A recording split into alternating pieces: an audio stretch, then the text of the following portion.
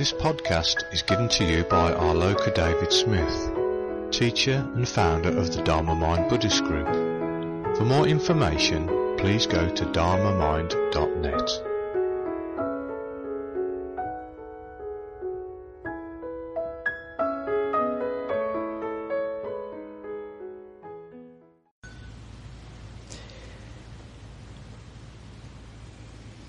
So our theme this week has been the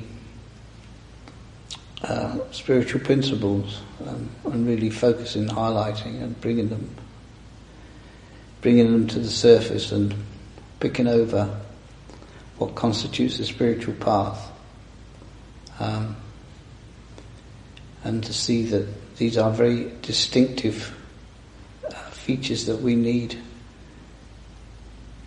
to give attention to and not marginalise, not consider them to be secondary to our cultivation of our meditation, our sitting meditation, as can often be the case in Buddhism.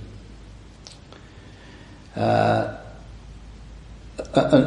to me they're of equal importance. I've always considered them to be of equal importance, so that you bring this training into the whole, into 24 hours, 7 days a week. That's if you want your, we do tend to judge ourselves by our meditation very often. Certainly after a while of sitting, how far we've come, as it were, to when we first started. And that is a barometer that we use. We have to be honest about that. And it's a thing that can discourage us greatly if we don't consider ourselves to make this magical thing called progress. And then we can take judgments on ourselves and where we are, what we're doing, the training that we're doing, teacher, tradition, Buddhism, start making judgments on all of those things if our meditation has not become what we assumed it would become, or what we wanted it to become, or the goal that we set ourselves, and all of these things. It doesn't work that way, and that tends to be very often the top and bottom of it, without so much of a reflection on what this training has done to the rest of us and the rest of our life, and how we've brought it. And I know much more so than the meditation, that change in your as it were, your personality in the round, in your normal life, the change that takes place is very often incredibly subtle, so subtle you don't even see it, you don't know it, and you assume that you haven't changed, or a little bit maybe. You can sort of recognise one or two little things and you think, oh, I'm different to, things are different now than they were when I first started. And so, you can get satisfaction from that, and of course, by all means. But you generally don't consider it to be as important as the refinement of your meditation. But the two, they're not separate, they go hand in hand, and you really have to realise this. It's so easy to split them off. And then meditation becomes something that you do. It's a goal. You're doing it to get something, and it becomes separate from your life, and you don't even really consider the things in your life to be particularly important. All the features that we've been speaking about, so many of them, you don't consider them to be so important. Maybe some of them that we mentioned this week, you maybe never even thought about them, let alone give them attention, let alone focus and cultivated that particular aspect. Possibly never even crossed your mind. This is what can happen with this, is that we become lopsided, and we pick and choose. We pick, what's important and what not's important. But if you want change, an authentic change, which this will give you, you've got to see yourself in the round, in the whole, not cut yourself up and target areas and stuff. This is all ambition again, isn't it? You're doing it to get this. When you don't get it, then, it becomes an issue. And they all feed into each other because ultimately it's all one. So you're cultivating one aspect of yourself. It without doubt, it affects other parts of you, even if you're not really aware of it, because of the subtleness of what we're doing. You're not really aware what's going on. And say change is taking place, and you're not even aware of it. It's not in your face at all. And maybe you'll never be aware of those. Because it's almost like it happens behind you. You can't see it happening. I mean, what it is doing, if you want to try and make some sense of that, is that if you see yourself in the round, just imagine yourself to be a circle, a ball. Your personality, who you are, is something round, made up of all bits. So when you put them all together, it makes this circle. Well, then the Dharma comes along, and the Dharma doesn't highlight anything. It doesn't pick something out, pick a part of that circle out, a part of that package out, and focus on it and work on it. That's what you would like it to do, because you want change, and you want to change this and you want to change that. So therefore, you want the Dharma to focus on this. Oh, that doesn't matter. That's not. This is. So you're trying to make it on your terms, and achieve what you want to achieve, what you consider to be important. That's what we do. We can't help it. This is how we are. But the Dharma doesn't work like that. Dharma's not interested in what you want. Never has been. Never will be. It's an impersonal process, if you like, a principle that takes place. It's the natural law that engages when you create the conditions for it to come into your life, and it will engage with you. It will engage with what's been presented. It doesn't. It's not. It doesn't negotiate with you as you would like it to. Well, what it does is like. I imagine it in my imagination when I try to sort of explain it to myself. As I say, I sort of imagine myself as like a circle, if you like. And the Dharma comes along, and like I say, it doesn't do this. It doesn't pick this bit out and that bit out as you would like it to be. Or I want to change that. I don't like that part of me. Let's get rid of that. Or I want my meditation to be. That's this bit here. It doesn't do that. What it does, it comes to you, and what it does is it just moves around like this. It doesn't target any one area. It doesn't go where you want it to go. It just very quietly and very subtly moves around the totality of who you are. And this is why it's subtle. If it stopped in one space, you would see it, and it'd be something sort of more tangible. But it moves quite mysteriously around the whole of who you are. And it's like it polishes the whole of who you are. But because it's going around the whole of you, it's very subtle, and you don't identify it in places. So you can't pick it out, and you can't make it stop here and stop there. It's just something that takes place like this. But it's like a polishing process. It's like when you do polish something, it's never obvious. You just do the whole thing, and the whole thing just begins to get brighter. Rather than one area gets brighter, the whole thing gets brighter. So there's no particular area, and that's how the Dharma works. Not how the world works. If it's a worldly thing, like I say, you target it like you do in your life. You have ambition. You want this bit to be better, so you focus on that, and you do whatever with education or a skill or whatever that you learn. So you target it, and you put your energy and your focus. And it's goal, and I start here and I want to get there, and that's what you do. But this is different. You're dealing with something that is not your possession, that you don't, that you can never possess, and you can never really know. All you can do is give yourself to it and trust it. Surrender yourself, trust it, and give yourself. What that will do is it will address you in the round, in the whole. And like I say, because it works that way, you don't see it, because it's almost very quietly working. Just little polishing things going on. So you never get any awareness. It just hit you in the face. Sometimes you pick things up, but most of the time you don't. You have to trust it. This is the uniqueness of the Dharma.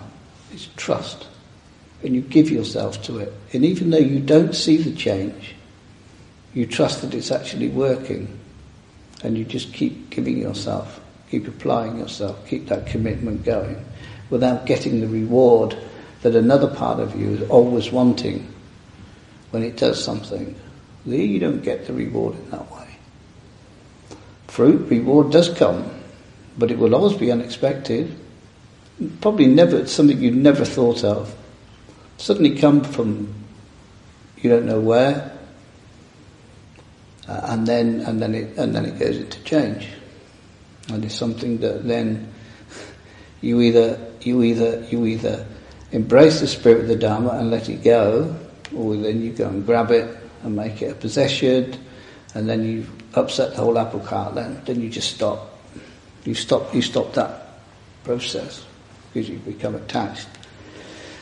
But you let it go and say thank you, and you appreciate it and you enjoy it. And you learn from it and it inspires you, but you move on. You let it, thank you. Bow your head, say thank you, and let it go. And then bring yourself back and carry on.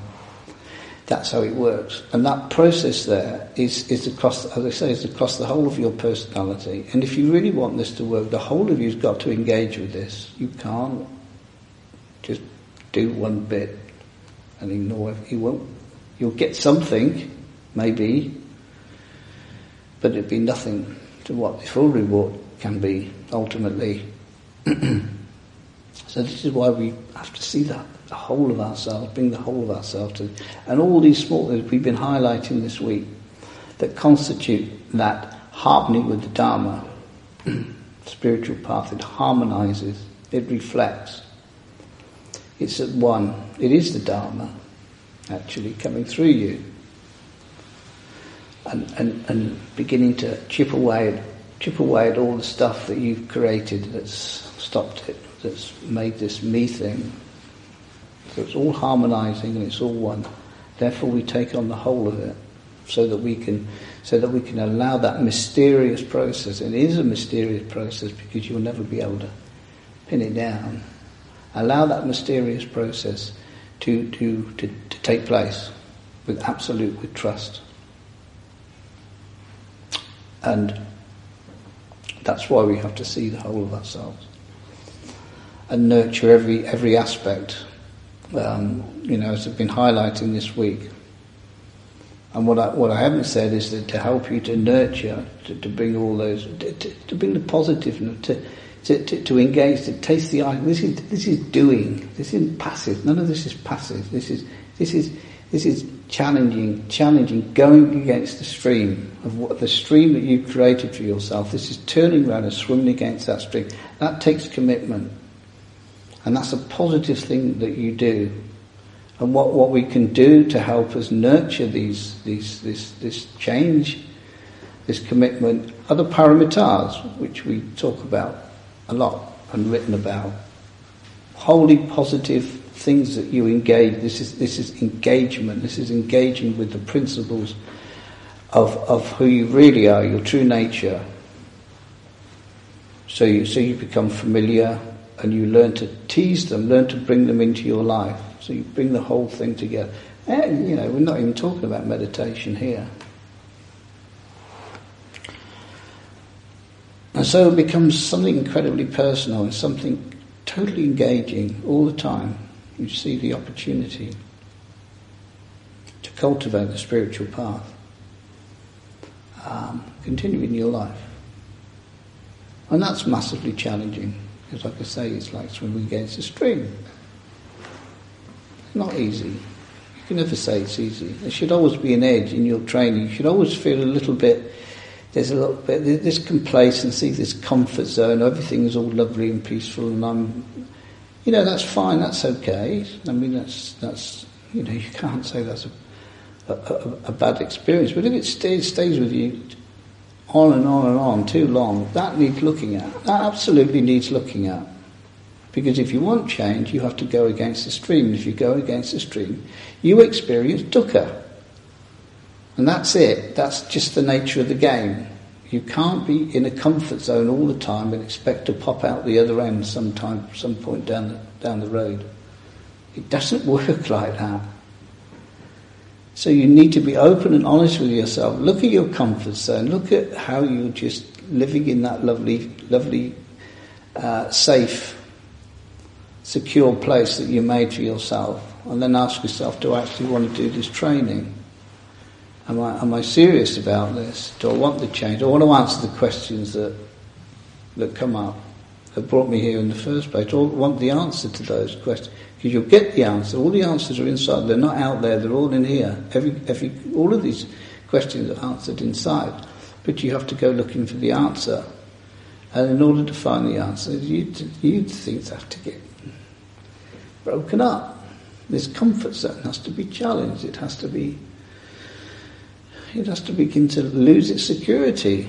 You've got to get out of it and feel uncomfortable. You're not comfortable when you're outside your comfort zone. By definition, you're stepping into a fearful place because you don't know it, and you experience fear to one degree or another, and that's not pleasant.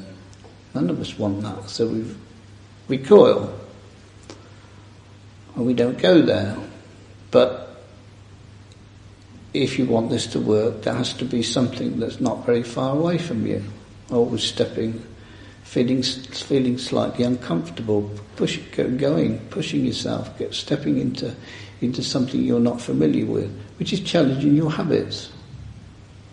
Your conditioning that we spoke about. We're conditioned beings. We're like machines. We just plod on. And it needs to be challenged, and when we challenge it, it can be very uncomfortable. It can also be very exciting, actually. Going into the unknown can be very exciting, and a little bit of fear can be very exciting, actually. And this is what you have to be prepared to do. So, as I say, you need to look at yourself in the round, being totally honest with yourself, and just look at your. Am I being complacent? Am I just looking for the easiest line of resistance, which is what humans do, always looking for the easiest line. But when you practice the Dharma, you have to be prepared to give this up.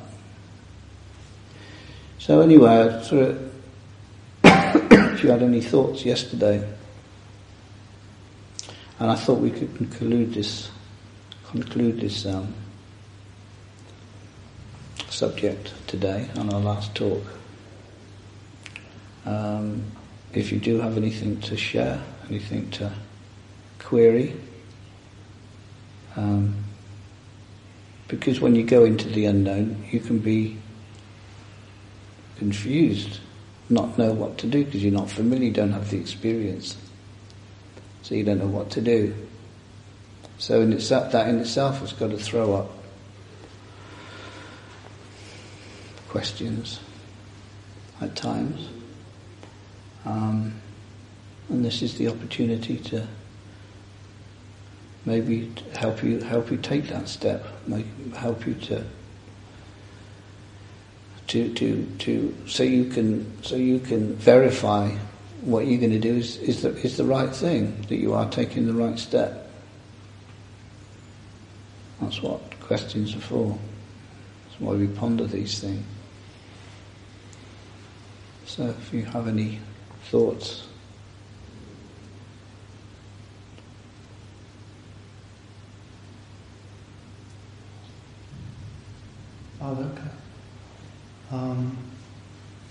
Actually, what you could do, excuse me, Mr. Sant, what you could do, you could pass the mic around, and we might find some hidden talent in the audience. Somebody might start bursting into song, and we could find a new Frank Sinatra. Maybe not. Well, I don't know. If it's on I set the recording level. If it's in the big long... Okay, well... For it to remain there. Okay. I think I'd be quite interested to hear more about service to others. I feel in my own practice there's maybe a space there to move into that I possibly haven't been so aware of in the past. Mm-hmm. I also feel that space can be potentially challenging, for me, because what's in it for me? Well, exactly. That's exactly what it's about. Well, that's exactly what it's about, isn't it? That's precisely what it's challenging. What's in it for me? And there may be something in it for you, but that's okay. Let's take one step at a time. Let's not try and be a saint in one stroke, but let's be a bit more of a graceful sort of progression.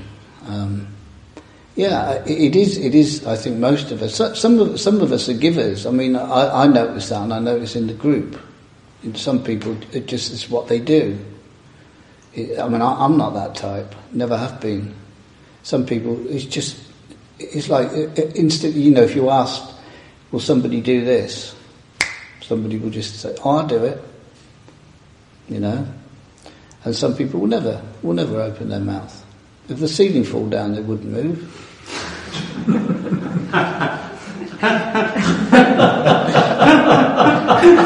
They leave for somebody to go and pick the debris up and move it out of the way, so I can get up and get on with whatever I want to do next. I mean, it's true. Some people never do anything, and like other people seem to live a lot of their life just giving. And I don't know whether I think that's incredibly admirable. Actually, I mean, it's something I admire greatly in people, because I know it's not something I do. I always find myself just, let me think about it for a minute. Am I prepared to, like, the inconvenience more often than not? I mean, it's not like something huge that, can I do it? Of course I can do it, but can I be bothered? Should I let somebody else do it? Is more the point. And for those of us that do have that inclination, that habit of, you're looking after yourself, aren't you? You just retaining your own little space, and you can't be, you can't be bothered a lot of the time. I mean, if something's really serious, you do it, don't you? I mean, most of us will pick somebody up off the floor if they fall over. I mean, you do. I mean, there is a line but I'm talking about things where you sort of got an option where you can say no just as easy as you can say yes, as it were. And if you can see that, and you note that in your life, whether you're at work or whether you're at home or whether you're here, and the opportunity comes along for you to take a task on, just to step forward and offer it, and you can see that you leave it to somebody else. Well, then maybe you can just not stay in that in your comfort zone, because that's what it is. You just stay where where you're not going to be disturbed. Where just leave it for somebody else to do. You can make the effort. If you see that as something that begins to bother you. If you're not somebody who does things for others at all, or very, very little, if you're doing this training, it is something that you seriously need to look at, because it's all about protecting me, looking after me, and not really caring about others. And if that's your attitude, then that's displaying the attitude that you have towards yourself, actually. What goes on outside is a projection of what goes on the inside. We can't hide ourselves. And if you see that, and you can see, well, this is obviously something that needs to be looked at, in my life, in my daily life. And when the opportunity comes, challenge that. break that barrier down, change the habit of not doing anything to a habit of offering to do something, for example. And only you, I mean, this is why it's so incredibly personal, you know. And you have to decide whether you want to stay in your comfort zone and just have an easy life, or do you want to, you know, shake yourself up a little bit and actually go and do something that you've not done before.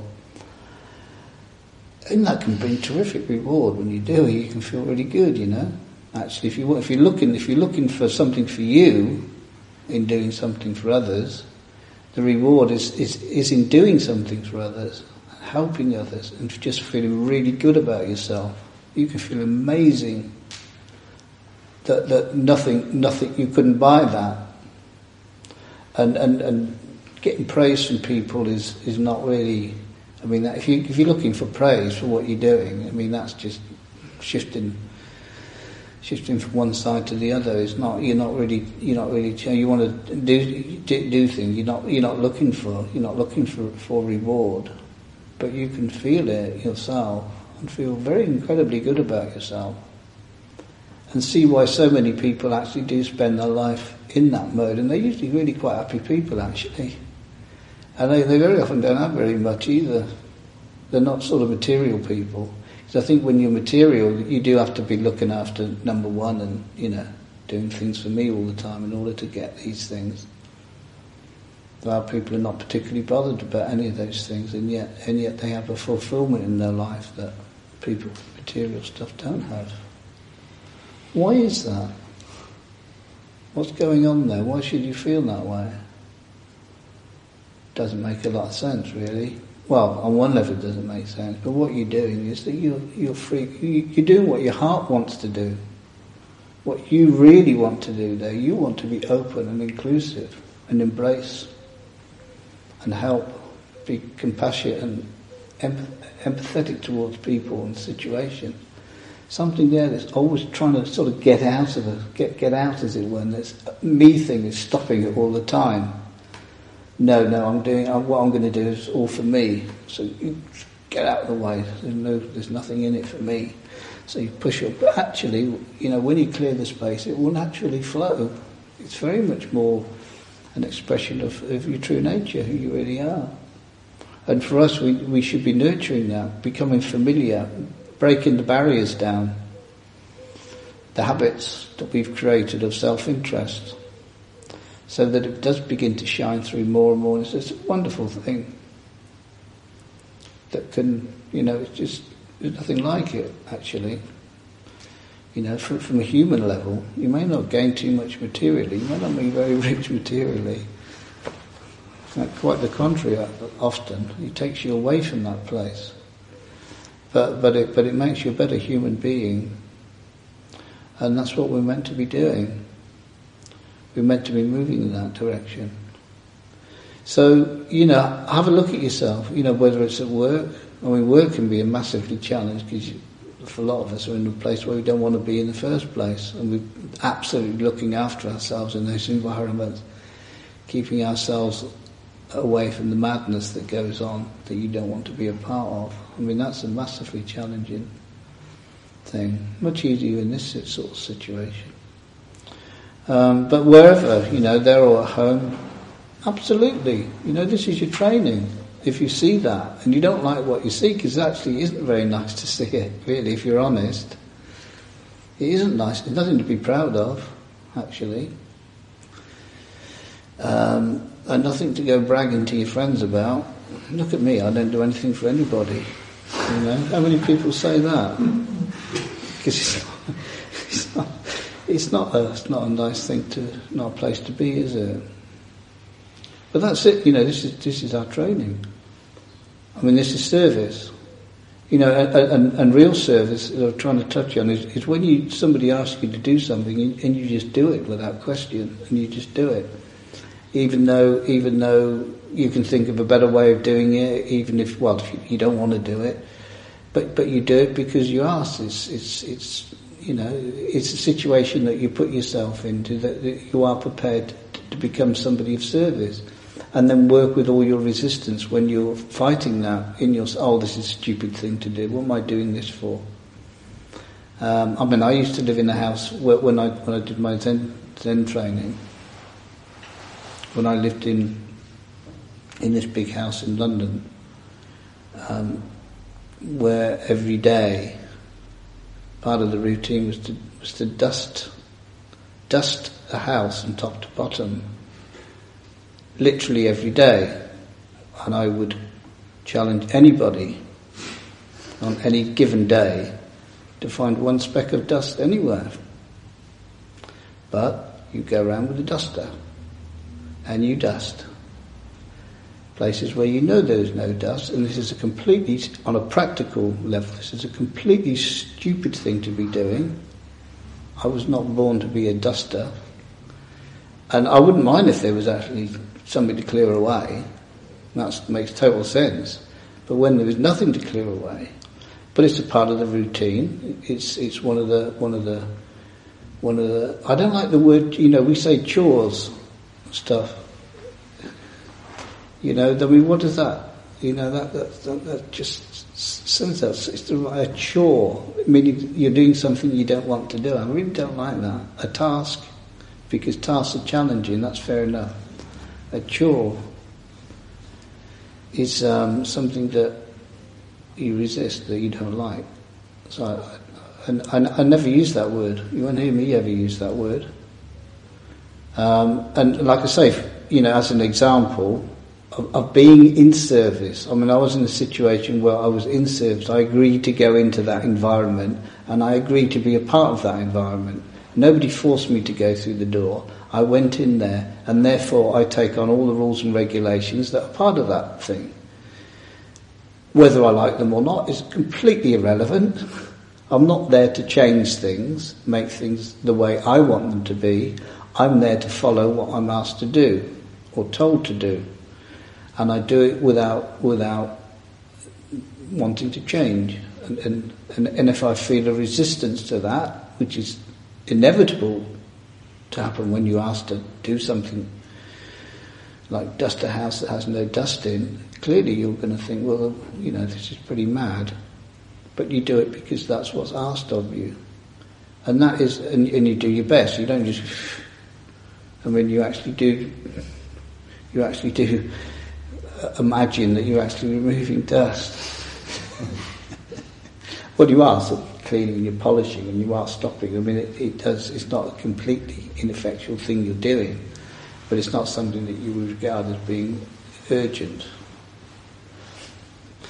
As an example, and then do it, and then just, why am I doing this? I'm not going to do this. I want to do that. I want to do it this way. All of that stuff, that's not service. Unless you're asked to do it, you do it whichever way you want to do it, no problem. Then you can do it your way. You've been given permission to do it. That's not the same thing. It's that you're given this task to do every day, or maybe to go in the kitchen and make food every day, or do the washing up every day. You have these tasks, and this is service where you just go and do it. And all the resistance, all the me stuff that comes up is precisely what's there for you to work with. And I know, and it's something I dare not do with you people. I had a teacher that would always be trying to stir you up. So exactly like the dusting, for example, because it's pretty obvious that nobody wanted to do it.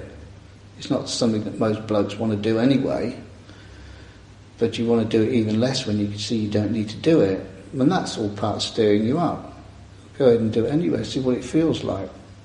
Work with, all the emotions that come up, resistance, aggression, aversion. There's your training. Why can't you just go and dust? Why can't you just go and wash the dishes? That I would say is service, and that is almost like particular situations where you have the opportunity to cultivate service when you're, I don't know, has a slightly different flavour than just simply helping people, I think. You can regard that in a bigger picture as I'm out there to help people. We're a bit careful with that one, but nevertheless, it's all getting you out of your comfort zone. It's all getting you to see your resistance, how you want to do things your way. It's all part of letting go. But if you feel you can do that in your life, if that's something that's becoming, clearer to you, then make the effort to go places where you've not gone before. Help. You'll get it in all spiritual traditions.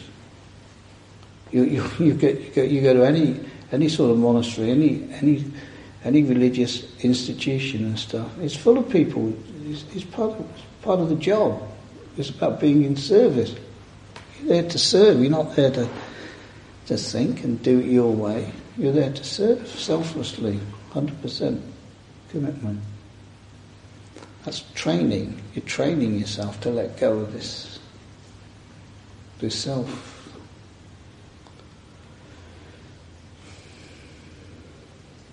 That's a very good question. Kind of slight extent, continuation of that idea, or that topic of service. I found that the service that I've been involved in on this retreat, I found it quite disruptive to my stillness, and it took me quite a while to get settled. And I've been reflecting on it, and I think for me, being vigilant to my service comes from a sort of a worldly conscientiousness, or comes from there's kind of a tension in it, where I have to be on alert to whatever it is I need to do. And it's kind of working at odds, seems to be working at odds with letting go on the cushion. So I'm just wondering, can you offer me any guidance on how to remain vigilant to what it is you have to do, in terms of your tasks, but also let go? Well, I think first of all, somebody in your position, you've got to realise that you're not going to have the privilege that so many others on retreat have of not having to think or do anything, really. Somebody's got to be at the front. It's like me. I can't go on a retreat like this and expect to spend 5-7 days in peace and quiet on my own. Ain't going to happen. So I don't come here with that in my mind. My mind is about where I am with this is to keep it running as smoothly as possible and do whatever I have to do in order to maintain that. And if I happen to get a bit of peace and quiet in the middle of all of that somewhere, then to me that's a bonus. Because I expect to be disturbed at any time, and I can't. How can I make an issue of that? So you're in a different mindset when you're, when you're in this sort of position, and that's your training. Actually, it's like, of course, I want to be quiet for the next 5. I want this next afternoon to be nice. I don't want anyone to disturb me. I want to be on my own. I want to be quiet. I want to meditate and stuff. And then somebody comes along and want something from you, and then that's your training there. You've got to let that go. You've got to let go. You're not going to get it your way, and it is a big challenge, but it definitely is the practice, But you've got a slightly different flavour to it, same as, and you're going to get that in the future, So you can let go of any idea of doing 7-day silent retreats, mate, because you ain't going to have them. If you're in that position, it's perfectly justifiable for you to go off on your own somewhere and do it, because you're not going to have it in the same way that the rest of the group can have it. You make that your training, and you just see your resistance. See your, how you fight these things, and now you don't want it to be like that. You want it to be like this. What else is it about? It's all about letting go. And going with circumstances, that's the way it is. It's like the cook. They're all the time. If they're not actually physically working, then they're thinking, they're planning and stuff. The whole retreat's like that for them. Can't be any other way. They never. They have to have retreats where they don't cook. and then they can join the rest of the group who basically have nothing to do. Little tasks that we have. And when you come to those tasks, be as wholehearted as you can, be as simple and as straightforward as you can. Don't make a lot of fuss, don't start stirring it up, don't start changing things. Just do what's in front of you, bow your head and get on with it. Whether you like it or not, do it. That's the training, And you do need, a different mindset, in your position. That's what you get paid for, Oh shit!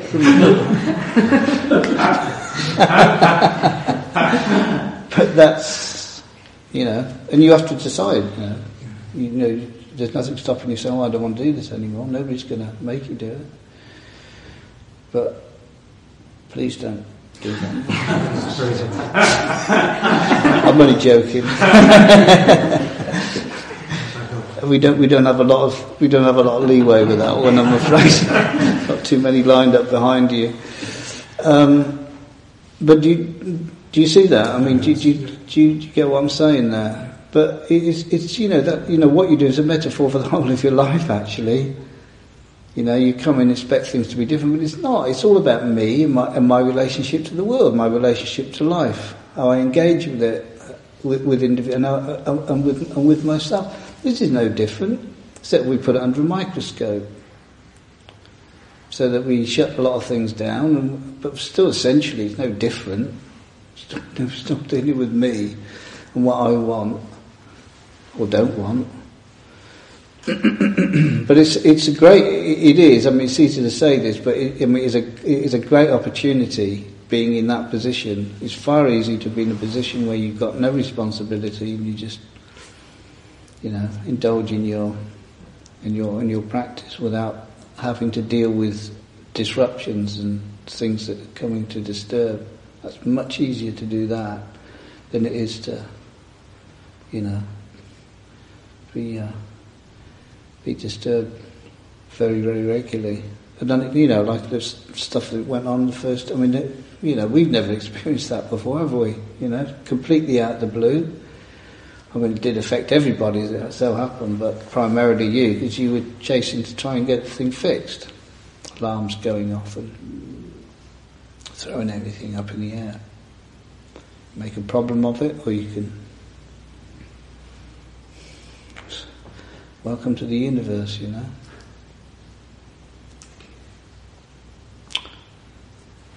Oh, it was Tom, wasn't it? Yeah. I was going to ask about forgiveness, and I was thinking a little bit about, forgiveness. I see forgiveness as a process of letting go, and a willingness to let go. So I was just wondering if you wanted to. Well, you have to willingly let go. Otherwise, you wouldn't be forgiving, would you? I mean, that's the definition of forgiving: is that you are letting something go. So, you're holding on to something that's precious to you, whatever it may be. A particular situation. Are you talking like with others or with yourself? Or both. I mean, it's the same. With yourself. I mean, it's something we don't really make a lot of play of. Is confession. It's very big in Buddhism, and it's big in monastic life. It's a very, very big part, is to always be unloading yourself of what you consider to be, your misdemeanors, as it were, whatever they may be, small, medium or large. Is that it's a way of emptying yourself, it's a way of letting go, because they're all your possessions, and they can be incredibly disruptive possessions. If you're holding on to something, you've been unskillful in the past, and you may have hurt somebody or whatever, and you've never been able to resolve it, and you carry it and carry it and carry it. This can be a massive impediment doing what we do. That can really affect you big time, because Mara loves stuff like that. Or what about... Well, you think, what about so-and-so, what you did to them 20 years ago, or was it 30 years ago? Anyway, You know, you just thinking of yourself, and look at the pain and distress you brought somebody, and that can sit with you, and that can really. I tell you, I remember when I was in Sri Lanka, it was quite amazing. Really, there's a monk, a Canadian monk, who was as dedicated as anybody to meditation, and he was sitting for hours and hours every day. But there's one thing, and you do, and as a monk, you're continually emptying yourself of things, you know, that you just, and it's when you talk to people, when you confess, how relieving is that? You let go of a burden that you're carrying. He had something. He many years earlier, before he became a monk, he didn't pay his taxes on something or other. I mean, something that, you know, most of us could be questioned about over the years, especially if you're self-employed. You all duck and dive to some. Okay, now when you're a monk, I'll tell you, the smallest thing like that we can so easily forget, saying, "Well, that's what you do. It's all part of the game." That can suddenly become. And he remembered something that he didn't. I actually don't know the details, and I don't know if it was a huge amount of money or whatever.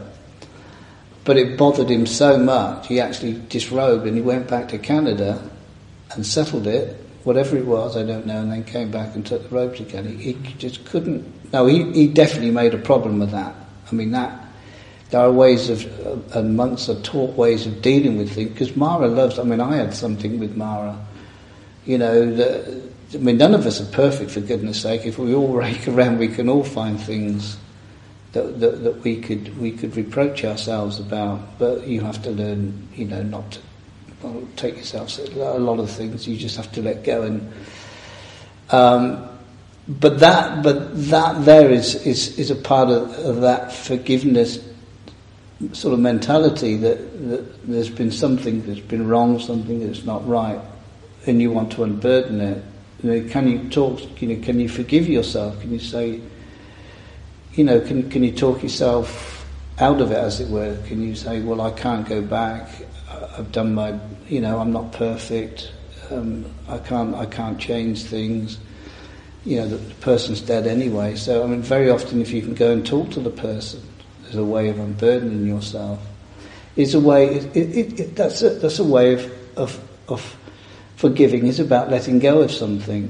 Of confessing is about letting go of something that you're holding on to, that can become a you know, something very very difficult for you to be carrying around. In the same way, I think that all comes into the same thing, that when you're forgiving somebody, when you're opening up and you're forgiving somebody, you've been carrying something, and in a way that's unburdening yourself of something that you're carrying. So you're actually, you know, you're forgiving somebody something, but actually in a way you're actually forgiving yourself. You're letting go of something that you're carrying. And it's very important that we're prepared to go down that path. And see if we are carrying a situation that you know, part of the scenario is that you are lumping a lot of blame on other people because they've hurt you and you feel hurt, and it's created this situation for you, and you don't want to keep sort of demonizing that person that you're carrying around. You want to let that go.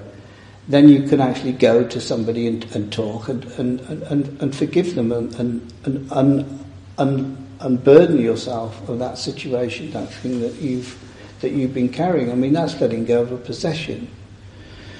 And that's something that you can do. But also, like I say, you can do it with yourself. You've got to learn to forgive yourself. Learn to look and say, well, I'm not perfect. Because that Mara, that little monkey that we all carry, will exploit. When the situation is there, can so easily exploit, you know, something that you've done, something that you've carried, something that bothers you, something that you can't change, something that maybe happened a long time ago. You have to learn to forgive yourself, saying, I won't do it again, I made a mistake. We all make mistakes, I'm not perfect. But I've got to let it go. And so that letting go is about forgiving yourself. You're letting something go that you're carrying, which can have a huge effect on your life. So whether it's inside or whether it's outside, that all comes into the same, into that same area really. Which what it is learning to let go. This is what it always comes to, and it can be so incredibly difficult for us. So often we can't forgive. If we've been hurt in the past with someone, we cannot forgive that person. And so we carry it. And you've got to realise that person, that's the situation that happened a long time ago, is your possession. You own that now. That's got nothing to do with that person, actually. You are now you are the one who creates that person. You create that scenario, and you create all the reaction around it. That is your creation, and therefore, it's something that you can see is very unwholesome, very unskillful, and something you just want to. Of course, it's horrible. You want to let it go, and so you have to learn to let it go, and forgive the person, and maybe just say, to yourself, well, you're not perfect. I'm not perfect. You make mistakes. I make mistakes. Let's all just forget it and let's all move on and just let it go. And that can be massively difficult, but it's also something that I think a lot of us have to learn to do, and a way of freeing ourselves up, because we can end up burdening us, and we can end up really bitter and twisted. It's a lot of aversion, a lot of very unskillful stuff can come out. Get rid of it. Dump it. You don't want it. Let it go. Forgive. If that's what needs to be done in order to move on, to let go and to move on, and that could be huge thing. It can be a huge thing. Because it's had such an impact on our lives. But who's the victim? Who's the victim now?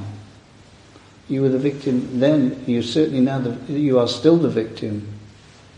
But now you can take control of that situation and unburden yourself of being the victim. And whatever it takes, forgive yourself, forgive them, genuinely. Let it go. And then you're free. And that's actually an important principle, and it's something, I say we've never really got that together in this group, but it's quite normal for people to meet and to discuss these things and talk about things that, really quite small very often, but just getting it out there very often is a way of freeing the whole thing up and letting it all go. And then you're empty. The object of this is to be empty, not to be carrying anything. You definitely don't want to be carrying negative stuff. Let it go, let it go, let it go. And then everybody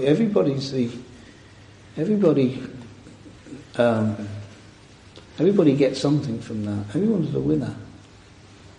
Let it go. This is what we need to look at ourselves and ask ourselves, are we carrying things around? Do we really need to do that?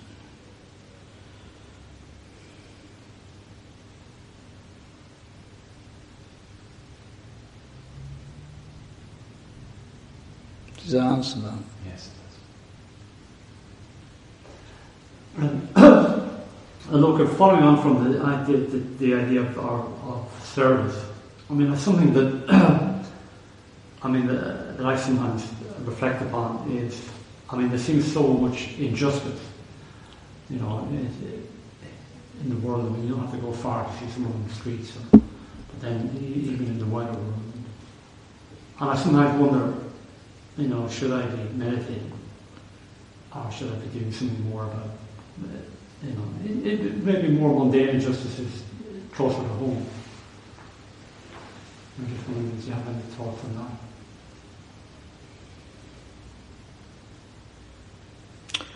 Well, I think if you're going to carry the injustices of the world around on your shoulders, then you're going to have a pretty big weight.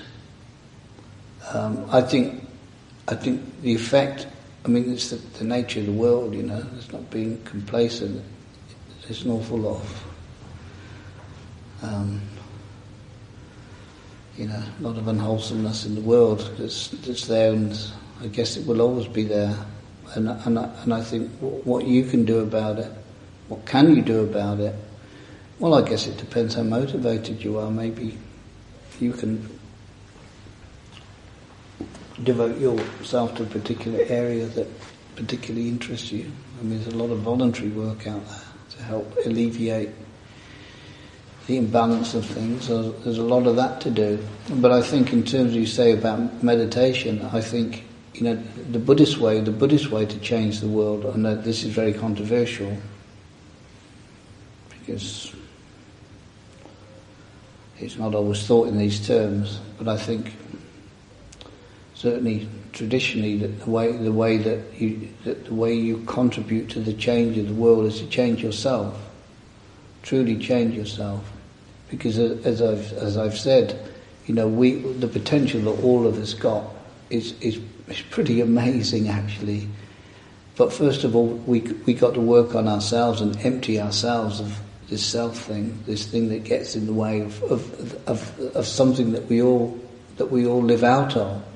That when it's free can have the most incredible effect on the world, even if it's only locally, small thing. You can't go out, I'm going to save the world, And where's that coming from?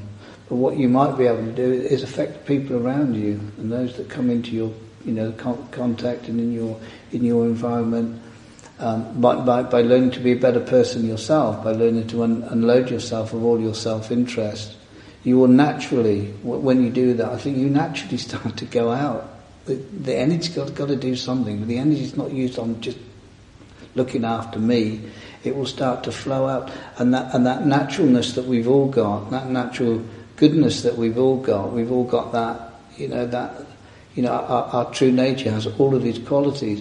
Can begin to flow, and you can have a terrific effect on just the people around you. On a bit, you're not going to get out there and change the world. I mean, people who try to do things like that usually end up causing wars, because there's always people always disagree with each other. Nobody's ever going to be, as the Buddha said, there's not a man now, there's never a man in the past, and never be a man in the future who will be liked by everybody. It can't happen. I mean, even somebody tried to kill the Buddha, for goodness sake. So you can't, that's the way it is, it's the nature of this realm that we live in. But you can, without being complacent, you can, as far as Buddha's concerned, it's change yourself. Work on yourself, clear yourself out, and then let that flow and see the effect that you can have on others, which can be, as I say, just the example of the Buddha. What sort of effect did he have on the world when he emptied himself of his self? What effect has he had? I mean, humans are just incredible. We are incredible creatures. We have no limits with what our potential is. Infinity, And the only thing that stops us fulfilling this, or at least making good inroads into that potential, is this me. Self-interest. What is it about? Get to the bottom of it. Free up that which is just waiting to burst, waiting to come through, and allow that to affect. Allow that to do its bit, as it were. You ain't going to change the world. The world is, pretty depressing, isn't it? When you look at it from a particular perspective, you can look at it from other perspectives and say, fantastic things. I mean, I think the world's fantastic, actually, despite our best efforts to mess it up.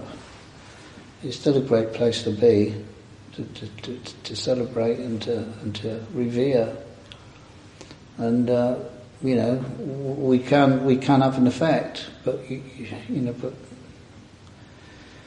we can only We can only do so much. And I think if you really make too much effort, you end up upsetting so many people. Because they've got a different view on things, you know. This is how wars start. So, I think that's all we can contribute. And that's the potential that we can contribute is enormous.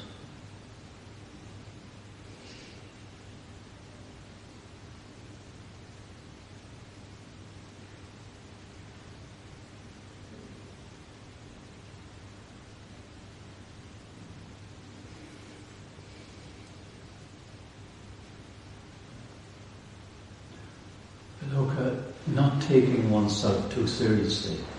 That's when I've missed off my list. There you are, you see. Now we've completed the circle. Not taking yourself seriously. I don't think we covered that one. Not directly.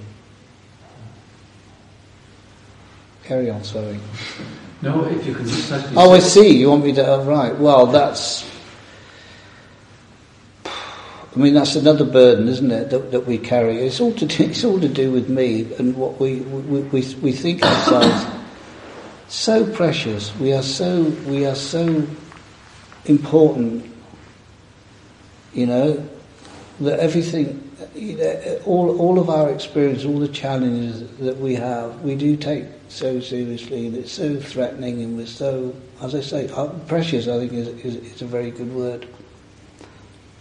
That we got to loosen up, we got to lighten up. We can take this training far too seriously too, and you see it, and I've seen it. People, it's all about taking yourself.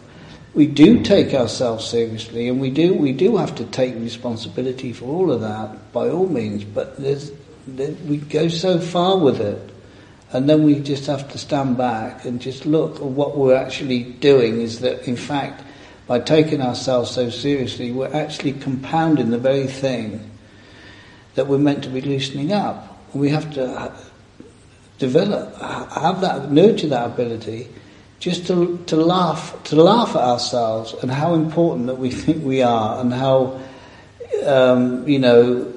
everything has to be my way, and I'm just so precious. I mean, I think that's a good way of describing ourselves. And we just got to learn to laugh at that, laugh at ourselves if we go down that road, and we end up living our life by taking ourselves too seriously. And what we do with that, and how we affect others, and how we just sort of grind everything into the dust, instead of just occasionally just standing back and just think out, you know, get things in balance, get things in perspective.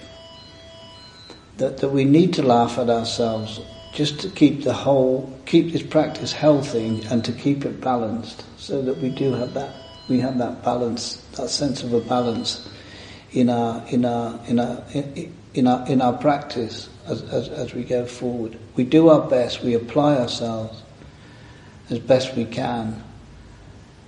But, you know, if things aren't going our way, we're pushing and pushing and pushing, just stand back and have a look at it. Just hang on a minute, let's just chill out here a bit and stop taking ourselves too seriously all the time and laughing at ourselves.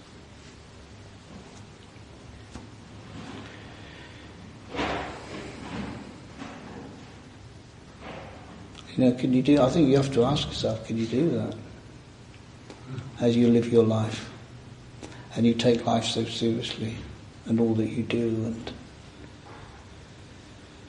and so intensely, and just occasionally just see the futility of all of that. Personally, I found that in fact that it can be a bit of a deflection, though sometimes the jokey part of it can be a deflection from maybe that hiding behind the aspect of maybe that I am taking myself seriously, but there's sometimes a facade there of just being very jokey, or you know. You do have to take this. You got to take this seriously. Otherwise, you just wouldn't bother about anything, would you? But at the same time, it's all about balance, isn't it? It's all about balance, and how far do you take that?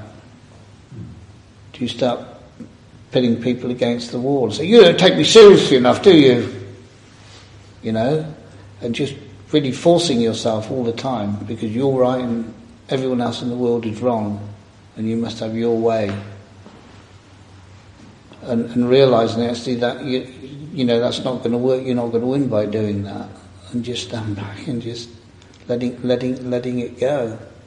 It's not about ridiculing yourself, about putting yourself down. That's not laughing at yourself. I mean, that's ridiculing you. That's a different thing altogether.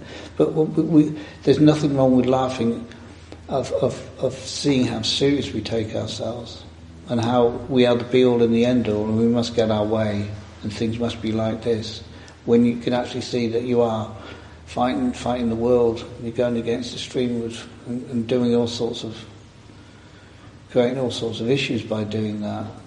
You know, you just, okay, I'll let it go, you know. It can wait. You know, rather, I think that's more of a, it's all about balance. It's something that's so difficult for us to find the middle way. It's the middle way. It's so difficult for us. It's so easy for us to go one way or the other. That's what we do. But to find the balance between those two is what challenges, because there's no self in the middle way. It's not a realm that it lives in. Sense of self doesn't live there. It's got to impact one way or the other.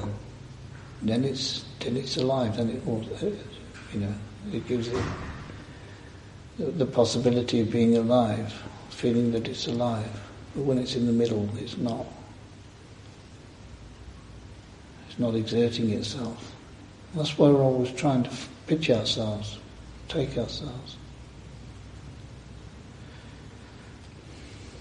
That's called letting go.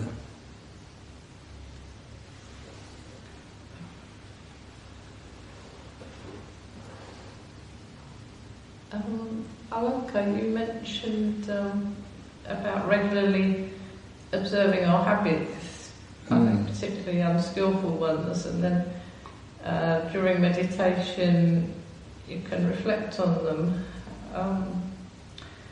How would that reflecting fit in with the idea of cultivating a blue sky in meditation? Because it's these things that we carry that prevent us from experiencing the blue sky. These are the black clouds, if you like. You want to use that metaphor. These are the clouds that stop us seeing the blue sky. We don't just drop into the blue sky. The blue sky, paradoxically, yes, actually it's always there, but we're always covering it over with our own stuff, with our own habits and our own attachments and all the things that we're, you know, that go to make me up, and that's what causes that's what causes us to not to be able to see the blue sky. So the whole purpose of practice is for these clouds to disperse, to disappear, to fall away, to go. And when they fall away, the blue sky is there. So if you become still, and you've got stuff that's agitating you, you're not going to see, you know, that blue sky. Maybe you can just stay then, and actually they do fall away, possibly. But if they sit there and they don't fall away, and it's encouraging you, inviting you to have a look, and you need to have a look because the attachment there is so strong, that in order to ultimately find that spaciousness, we first of all have to deal with the things that we're attached to. That's the whole purpose of practice. So that in time we see the reality, we see our relationship, we see how we create these things, and then we begin to let them go. And when we let them go, we truly let them go, we discover what's already, we don't make the blue sky. we discover that that's what reveals it, just like it does out there. When the clouds vaporize, the sky is there. It shows us it's been there all the time. That's the whole purpose. That's what we trained for, so that we find what is our natural state, which is that vast emptiness, where there is anything that's impeding it. That's our true nature. So this is why we have in it. This is why we go on the insight path. This is why we have to look at ourselves and work with ourselves and see what we're made of, and see. First of all, see the clouds, and then see how we make them.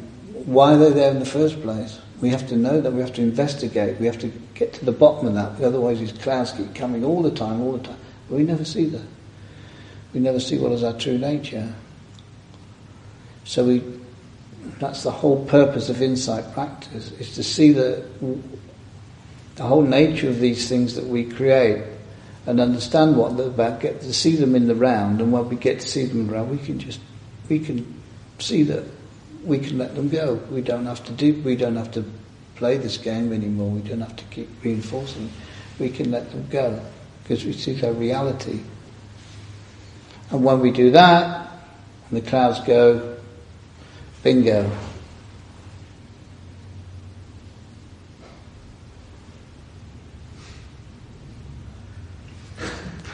Just like that. Just like that.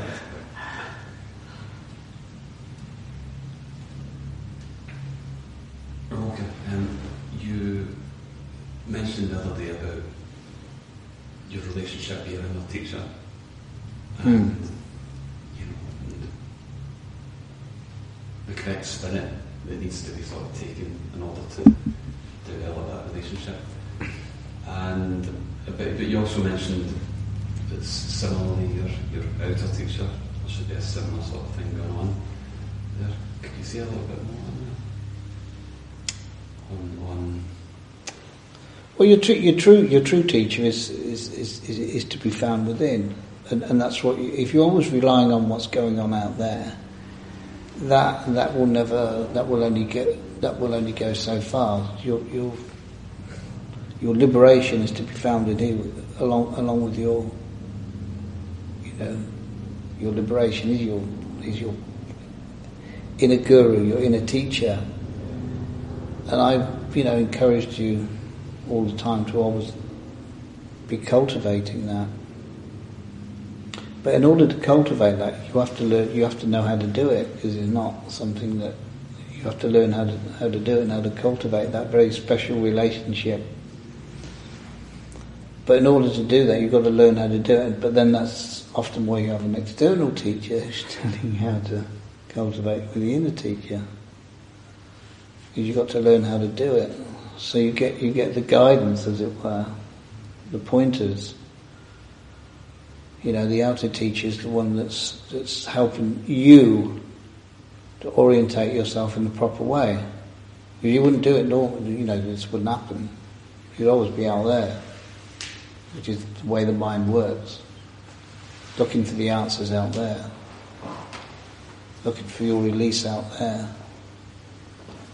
That's why we've got an external God up there. He's going to come and do it for me. But us, we don't buy that one.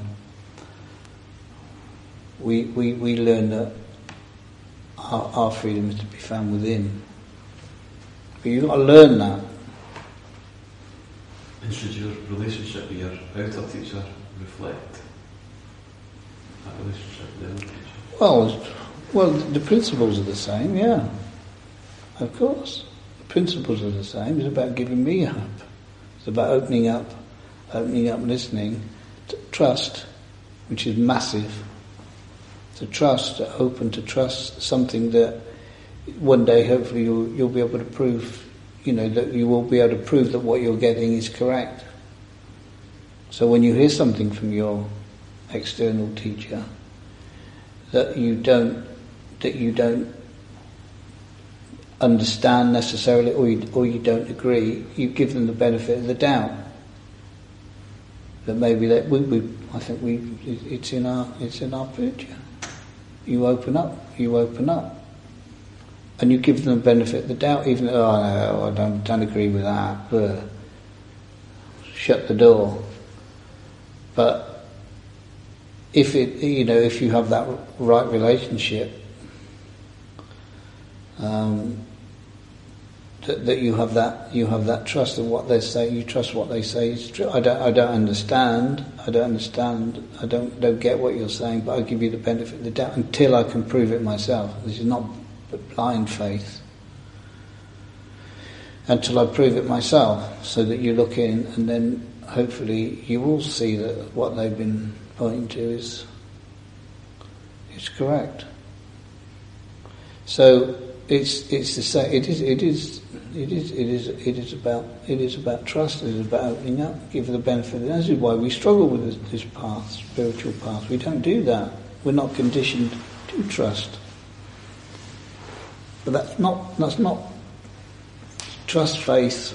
I don't like to use the word faith because then it becomes this blind faith. But if it's something, if it's a pointer, meant to be pointed until you can prove it yourself, they're just guides. And the same that your external teacher is a guide, and you take and you trust their direction that they're pointing you in, and you follow it, and then hopefully you'll see that what they were pointing to. It turns out to be, for my own personal thing, that's the thing that saved me. With my teacher when I started. I mean, I hit the buffers big time. I didn't know whether I was coming or going, and all I had was trusting that what my teacher was telling me was right. I didn't know, and it was very, very challenging, but I trusted it. Don't know why, but I had that trust, and it proved to be correct. But if I didn't have that trust, it wouldn't have happened. It's a huge challenge for us, this business. We're going against the stream with our conditioning. We don't trust. I don't do trust. I want you put it down there. I want it in black and white, mate. I want to see the stamp, guaranteed stamp. Then I'll do it. No problem. And that's what we're taught. And you can get that in Buddhism, for goodness sake, now, these days. You don't do anything unless it can be proved, shown in black and white, show me the document, then I'll do it. You can get that in Buddhism now, never mind in the world. There is no this trust thing. Oh no, you mustn't trust it. You mustn't trust anyone because you're going to get hurt. You're going to be vulnerable. People are going to take advantage of you. Yes, that happens. That does happen. But do you then eject it because of that, or do you just proceed with great caution and be very aware of that danger? Because I think that's what you have to do, actually. Otherwise, you as the saying goes, you throw the baby out with the bathwater. That very thing that's crucial for the spiritual journey. You're discarding it, and if you discard it, you won't fulfill it. And that, that's a huge thing for us people, us Western people. So it is essentially the same spirit that.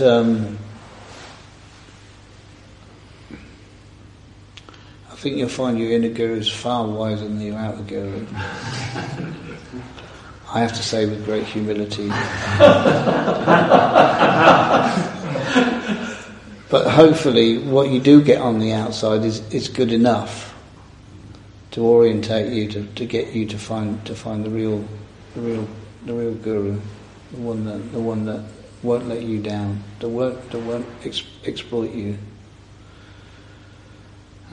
The one that you can trust,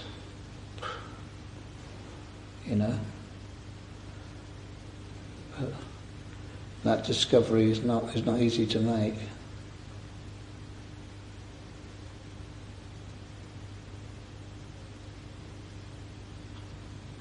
think we might have overshot by a few minutes on our last day, so I think we better